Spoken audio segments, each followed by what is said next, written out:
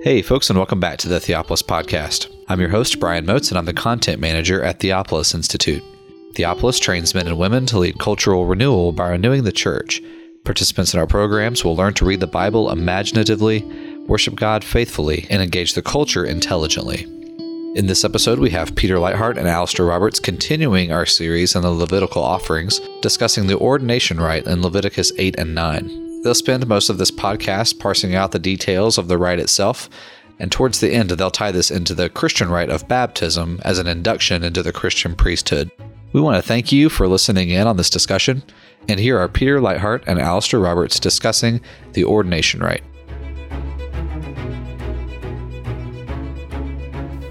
Welcome to the Theopolis Podcast. This is Peter Leithart, and I'm here today with Alistair Roberts, who's joining me from Stoke-on-Trent in the UK. We've been looking at the offerings in the book of Leviticus, and particularly concentrating on the first 7 chapters of the book, and looking at individual offerings, the ascension offering in chapter 1, the tribute offering of grain in chapter 2, the peace offering in chapter 3. We've talked about the sin or purification offering that's detailed in chapter 4 and a part of chapter 5, and then we've looked at the trespass offering or guilt offering, which is discussed in part of chapter 6 and then in chapter 7. So we've been looking at these different offerings in isolation, but Alistair had the brilliant idea a few weeks ago that it would be helpful to look at not at how those offerings are organized internally and how the rituals work, what they mean, how they're different from each other, but also to look at several places in Leviticus where we see several different offerings in order, and several different offerings that are part of a larger rite. So that's what we're doing today. We're talking about Leviticus 8. This is a part of the offering, part of the ordination rite of the priest. It goes into chapter 9. We're mainly focusing on chapter 8 in this episode. But it's the ordination of priests, and there are certain offerings that we've already discussed on previous podcasts that are part of this event, part of this larger ritual, but fit into this larger ritual in a particular sequence.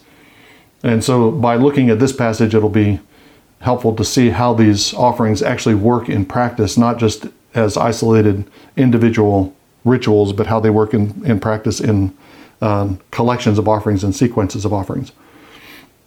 Before we get into the chapter itself, I want to say a few things in general about priesthood. This was the topic of my doctoral dissertation, the priesthood of the plebes. I spent some time in that, looking at the different definitions of priesthood that we find from Old Testament scholarship and New Testament scholarship, and arguing that priests are essentially household servants of the living God. There are some passages in the Old Testament where the word priest, the Hebrew word is kohen. The word priest is used to describe servants or assistants or advisors within a royal household. So David's sons are called priests. I don't believe that David appointed them to work in the tabernacle or the temple, would have been the tabernacle or some form of the tabernacle in the time of David. I don't think David violated the rule about qualification for priesthood and appointed his sons in those liturgical priestly roles. But he did have his sons operating as priests within his household. And there's an analogy between the royal household of the king, and he has a collection of managers and servants and advisors who are part of his entourage and part of his court. That's analogous to that's an image of the Lord's court and the Lord's house and the various servants who operate in the Lord's house. And that's what priests are. Priests are servants of a royal house, and in particular, they're servants of the royal house of Yahweh.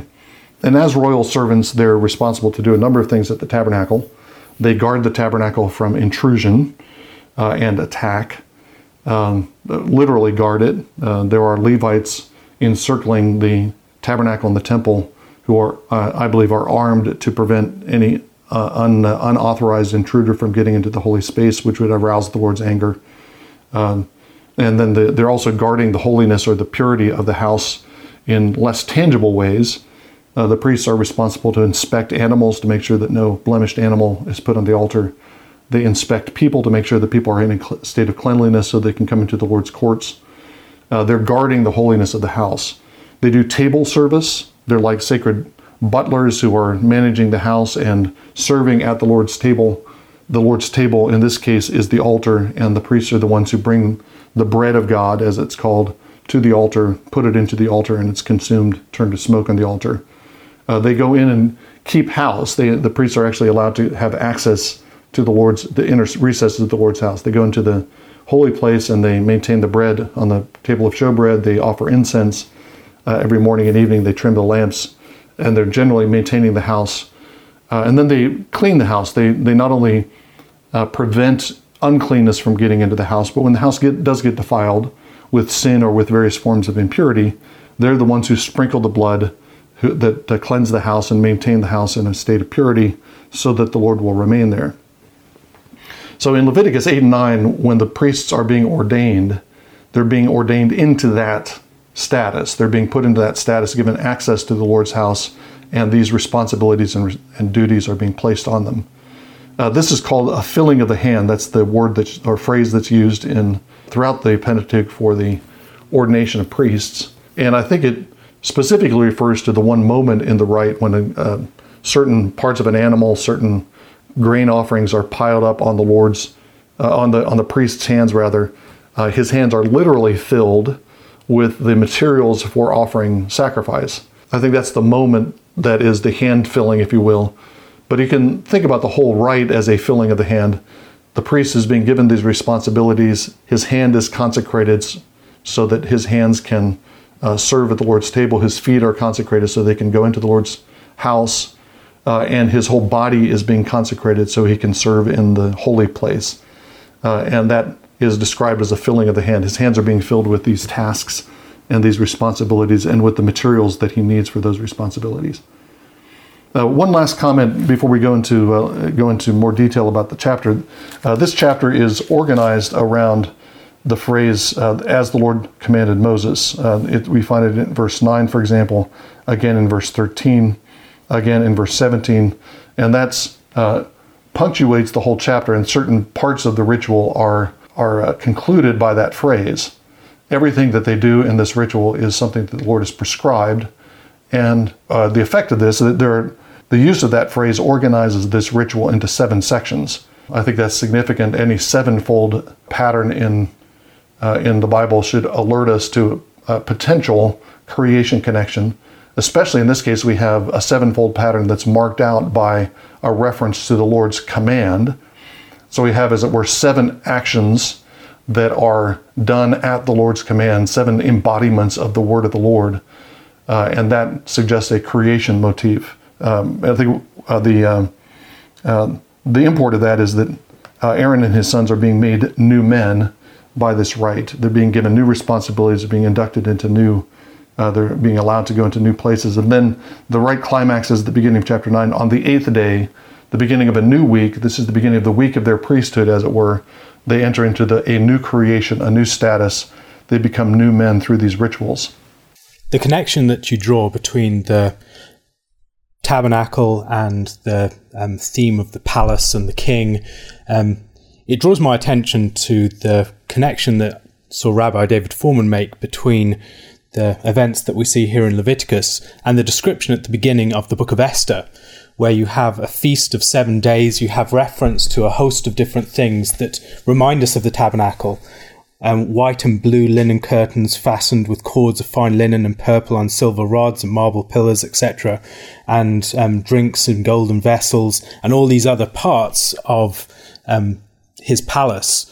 And then the people being appointed, the whole people being part of this great celebration, and then certain people being summoned to come into the presence of the king, and it not working out.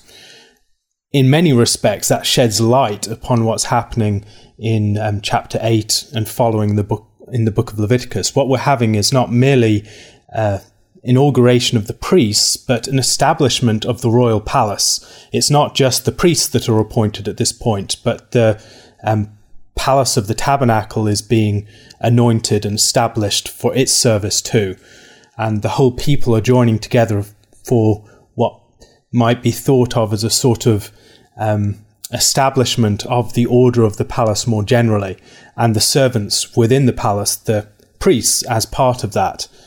And then what happens afterwards is a failure to some extent, with Nadab and Abihu offering fire that was not called upon.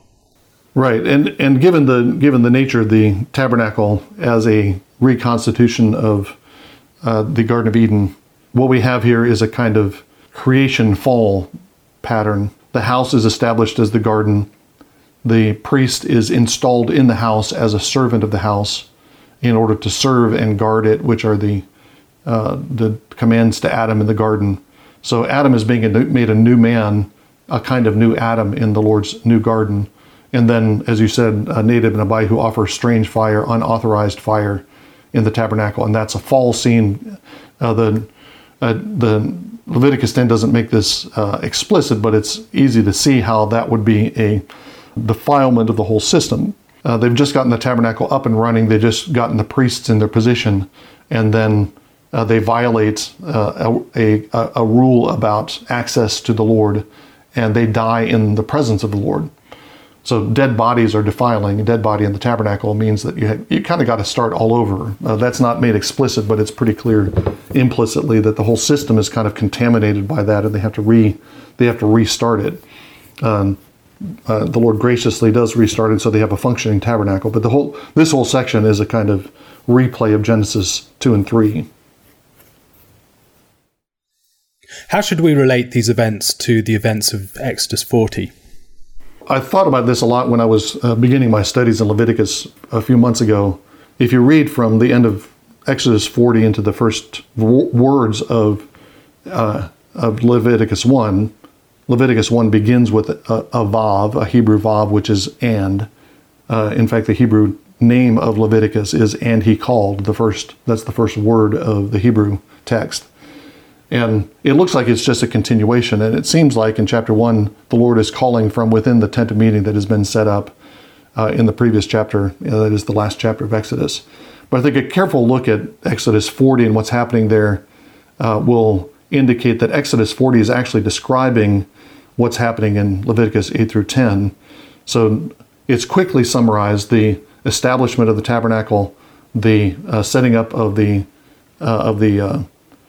priesthood, the consecration of the house. Those things are all described briefly and generally in Exodus 40.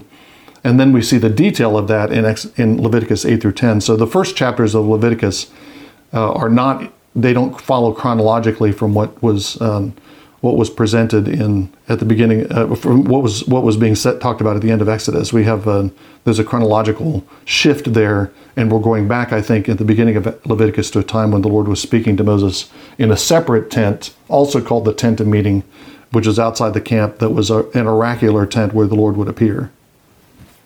The rite begins with washing with water, which is in some respects quite distinctive in this particular location. It's not something that is that common more generally, that people would be washed with water. Is this something that is more general to the inauguration of priests, or is this something that is more specific to the inauguration of the more general priestly service?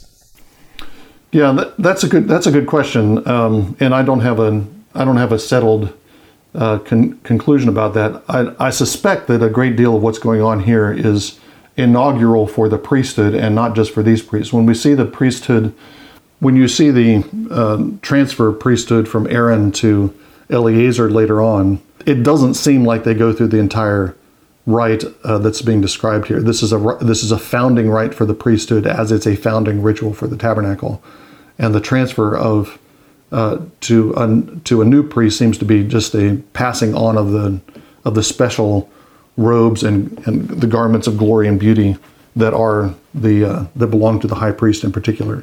In places like this, but then also in occasions like Exodus and the inauguration of the Passover, we have a specific ritual that's ordered for a specific occasion. Sometimes that occasion is also narrated. As we're seeing here, it's a narration of what's taking place, not merely a an establishment of a particular rite that must be performed on an occasion. How do we relate narrative and ritual, where we see these elements very much intersecting and interwoven, particularly towards the end of it when we see the action of Nadab and Abihu? There's a specific context to it within the narrative that it's not just a detached ritual. In this case, we have, this is a good test case for that kind of question, because we do have a prescriptive text earlier in the Pentateuch. We have Exodus 28 and 29, which describe the garments of the priests, which are never described in as much detail in Leviticus. And then we have a prescription of the ritual that's carried out here in Leviticus 8. Leviticus 8 and 9. And Leviticus 8 matches very closely with Exodus 29. It's laying out the same ritual. If memory serves, Leviticus 9 goes somewhat beyond that and gives us the rite of the eighth day, which, as I recall, is not included in Exodus 29. So there, just in terms of what's prescribed and what's actually enacted, there is a difference. And I think, one of the things we see here is a topic that has been of interest to scholars of ritual in recent years. Drew Johnson, who's teaching a course for us and during our Pentecost term, talks about this. But that is the phenomenon of failed rituals. There's a recent book by a classic scholar the title is Smoke Signals for the Gods, and he's looking at the ritual.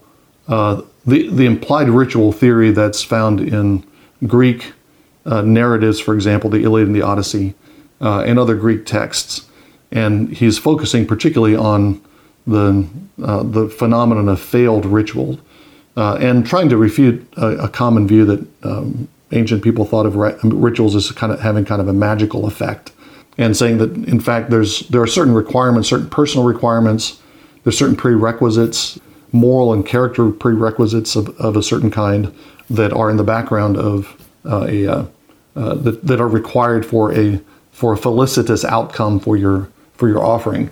So that would be one thing that the narratives of rituals would alert us to, is the fact that things go wrong.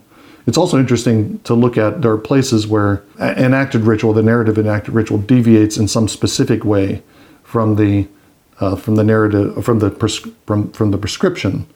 We find this sometimes in Chronicles, where then the rituals that are as performed are explicitly said to deviate. I'm thinking of the Passover during the time of Hezekiah, where Hezekiah kind of excuses or forgives the fact that certain priests or people are not prepared to offer sacrifice, or he prays, I should say. He prays for them, and the Lord forgives them.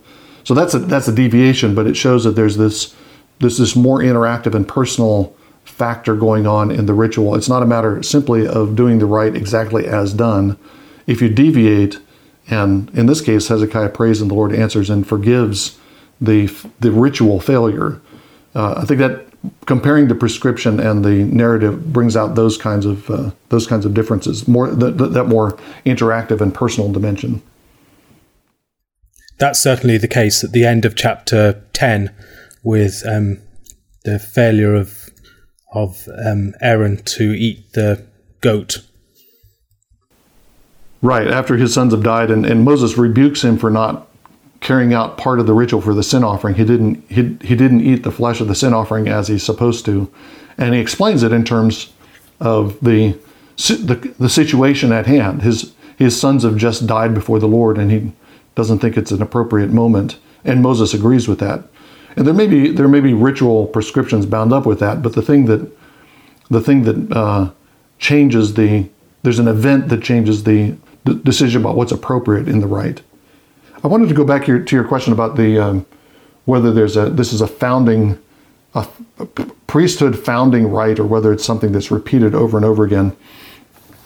And I think maybe one way to get at that is to look at one specific offering that's made within the ritual of the filling of the hand. There are a series of animal offerings.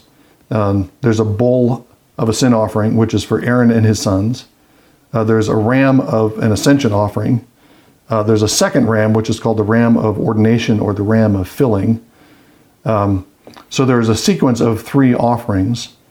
The first offering is a bull, the sin offering that Aaron and his sons are offering. These are being offered for priests or for future priests. What's interesting here is that this is one case where we see a deviation from the prescription for the purification or sin offering that we find in Leviticus 4, and the enactment of this sin offering in a particular setting in Leviticus 8. So in Leviticus 4, if a priest sins and offers a purification offering, the blood has to go into the holy place and be put on the horns of the golden altar, that's the altar of incense, inside the holy place. And then the animal is burned outside the camp. The priest doesn't actually eat any of the flesh of the animal when he's the one who's making the offering. But in this case, this is a bull of a sin offering. That's the animal for a priestly sin offering. It's Aaron and his sons offering this sin offering, and so it seems appropriate that it should be a bull.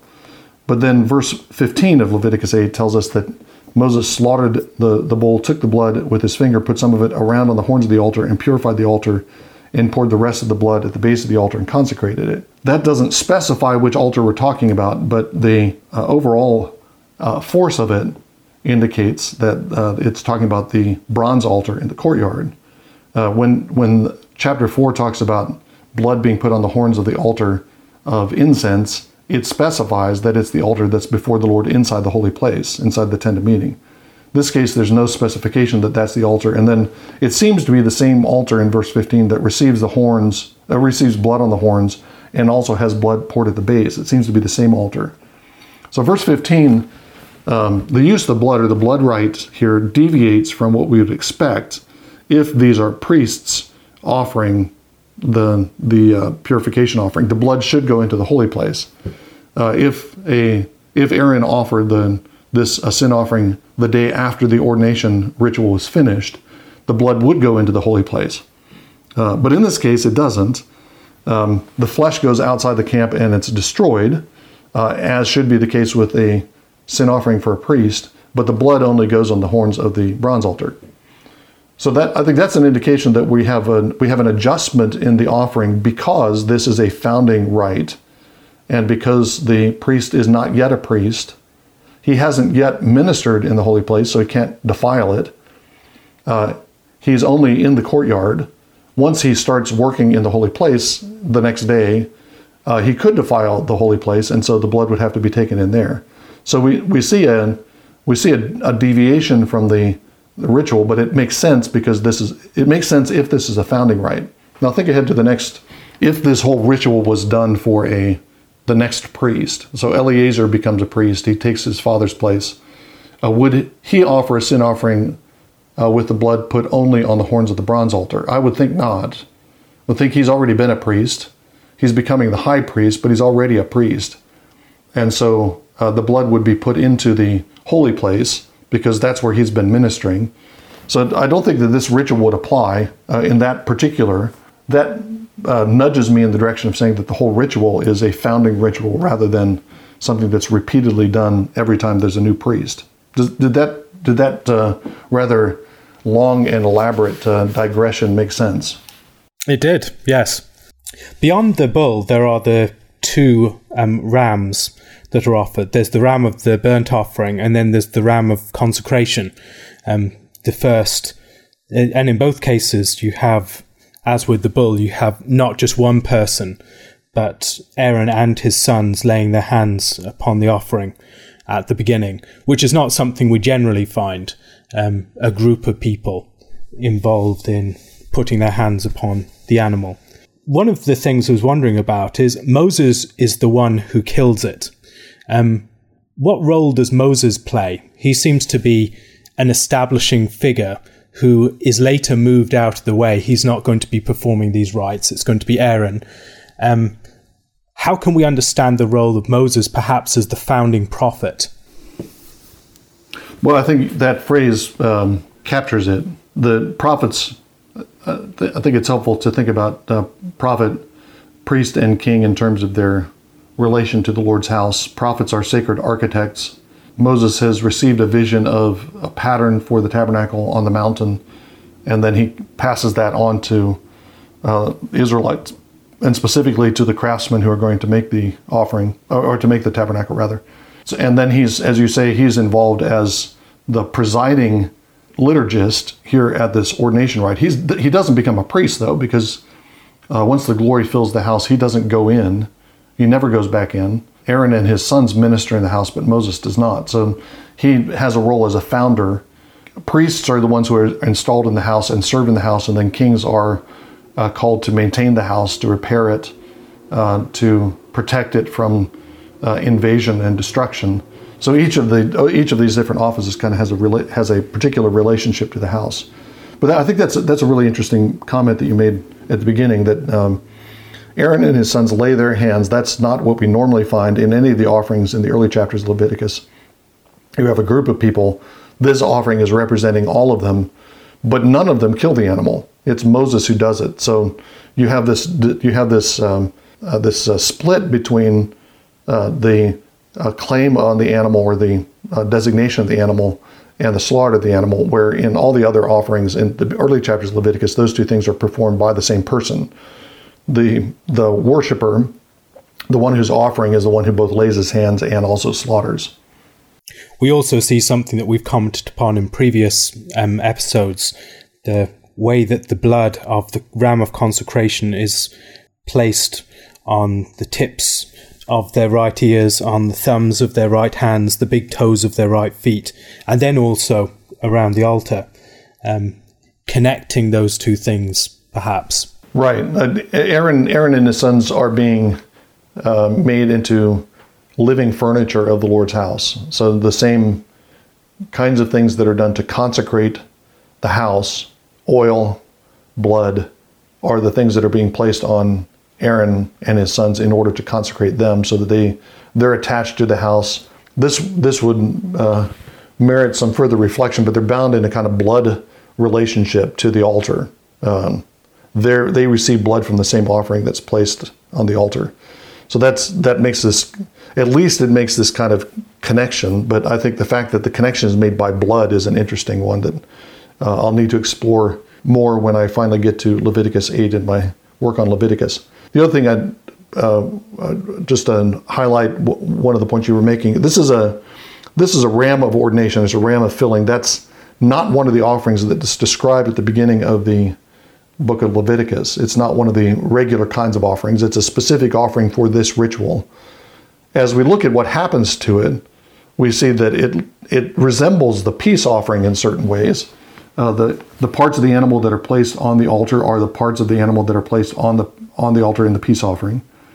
Aaron and his sons are able to eat portions of the ram of ordination as a worshiper would eat part of the peace offering. So you have this. Although the interesting thing there is that Moses receives the priest portion that is described in chapter 7, 31 and 34, the breast of the wave offering.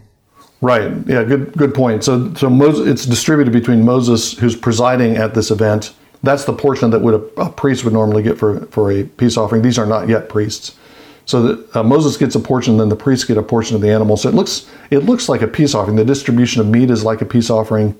The portions of the animal like a peace offering. But then you have this significant deviation with the blood rite. So this is another case where looking at this particular ritual, the ritual for the ram of filling, in relation to or in comparison to the ritual of the peace offering, putting those two in connection or comparison to each other, helps us see the logic of this particular, the ram of the ordination offering. Where you would normally see blood being put on the altar only, now you see blood being put both on the priests and on the altar. So the blood rite that would normally open up the altar for the Lord's portion now is put on the priest. The priest is again being attached to the altar, but the priest is being made into a kind of living altar. We've talked about that notion before, that the altar is a kind of human being. The places where the blood is placed are like the four horns of the altar. We talked in previous episodes about the fact that circumcision is assumed here. Aaron and his sons already have a bloodied appendage, and now they're having blood smeared on different parts of their bodies. and this is kind of a full body circumcision. That's what's happening. But they're being made into kind of being made new men, and they're being made somewhat like living altars in the house of God. The hermeneutical principle here is to look at the offerings, in relation to one another, not just to look at each one in isolation and how they work individually, but the significance of this offering for ordination depends on its deviation from the offering for the peace offering. In the New Testament, there are a number of instances of verses that seem to allude back to the appointment of priests. So, for instance, in Hebrews chapter 10, verse 19 following, we read, "Therefore, brethren, having boldness to enter the holiest by the blood of Jesus, by a new and living way, which he consecrated for us through the veil that is his flesh, and having a high priest over the house of God, let us draw near with a true heart and full assurance of faith, having our hearts sprinkled from an evil conscience, and our bodies washed with pure water." We also see something similar in the book of Galatians chapter 3, where it speaks of as many of you as were baptized into Christ have put on Christ, a sort of investiture within baptism. And in the baptism of Christ himself, it's at the age of 30, the age that you'd set out on priesthood as a Levite. These themes are things that you've explored at great length in your PhD work, and then also in your book on the subject. Would you be able to explain how the Old Covenant rites that we're looking at this point can help us to understand our baptisms? Yeah, well, I was hoping that you would explain that, and then you go and punt it back to me. Well, there are several things that several conclusions I drew from that. One, the fairly obvious one, is that baptism is an induction into priesthood, into the Christian priesthood. That's a point that is made in a lot of different commentary on a variety of commentary on the baptismal rituals of both the early church and the medieval church. And the baptismal rites of those periods more closely resembled the ritual that we find here in Leviticus than certainly Protestant baptismal rituals do. There would be an investiture, there would be a series of anointings, multiple anointings, and there would be other things that would bring out the visual resemblance between baptism and the ordination of priests. But when you read from Tertullian on, Tertullian writes one of the earliest, if not the earliest, treatise on baptism, and from his time on, baptism is discussed as an ordination to priesthood, as a kind of induction into the Christian priesthood. So that would be one broad brush conclusion that I draw. And we can think about the responsibilities of Christian priests in something of the same, in the same categories as we think about the Old Covenant priesthood. Each of us is responsible to guard the house of God from contamination. We guard our own hearts and our own bodies from defilement of sin. But we also guard one another. We're supposed to stand guard to prevent the house of the Lord from being defiled. Let no root of bitterness come up among you. That's a communal responsibility in the church. The priest offered incense at the altar of incense, and we offered the incense of prayer. The priests were table servants of the Lord, offering the Lord's bread. We share the Lord's bread at the Lord's table as his priests, and offer him not animal sacrifice, but a sacrifice of praise. So you can go through the different priestly functions at the tabernacle and see that they're pictures of ministries that we are all called to have in the Christian church. The other thing that I think is significant is the fact that this rite is an effective ritual for making a priest. Whatever Aaron feels or thinks or believes as the rite is going on, the rite accomplishes what it aims to accomplish, which is to make him a priest. He could end up being a very bad priest. Nadab and Abihu are very bad priests right from the beginning. So their ordination doesn't mean that they're necessarily acceptable if they violate God's commandments. But it does make them priests, and it gives them certain responsibilities. It gives them heightened responsibilities. They're under a stricter standard of judgment. And the ritual itself accomplishes that. And I think that gives a helpful angle for thinking about baptism. A good rhetorical trick to always claim to be the middle of the road between two extreme positions. I'll just say that I know I'm doing that at this point. We have baptismal theologies that basically treat baptism as not basically, but can look like they're treating baptism as a kind of magic ticket to heaven. As long as you're baptized, you're okay. And there are baptismal theologies that treat baptism as basically a non-entity. It doesn't actually accomplish anything. And by thinking about baptism in the light of these Old Testament rites, we can see both of those extremes. Those are caricatures, I know. But both of those extreme kind of tendencies are mistaken. You have a ritual here that actually accomplishes something. It installs the priests, the Aaron and his sons, into their priesthood, but it doesn't guarantee any kind of right standing with God. Having been inducted into priesthood, they're called to be faithful to that calling. They're called to be faithful to their baptism into priesthood, as we're all called to be faithful to the baptism that we have into Christ Jesus. So it provides a way to think about the sacraments, especially baptism, as an effective sign, as an actual initiation into a status before God, without giving the implication that that once the rite is done, all is accomplished, and we can float on the waves of our baptism without having to strive for holiness. So I think that notions of baptismal efficacy, I think, can be corrected by rituals like this.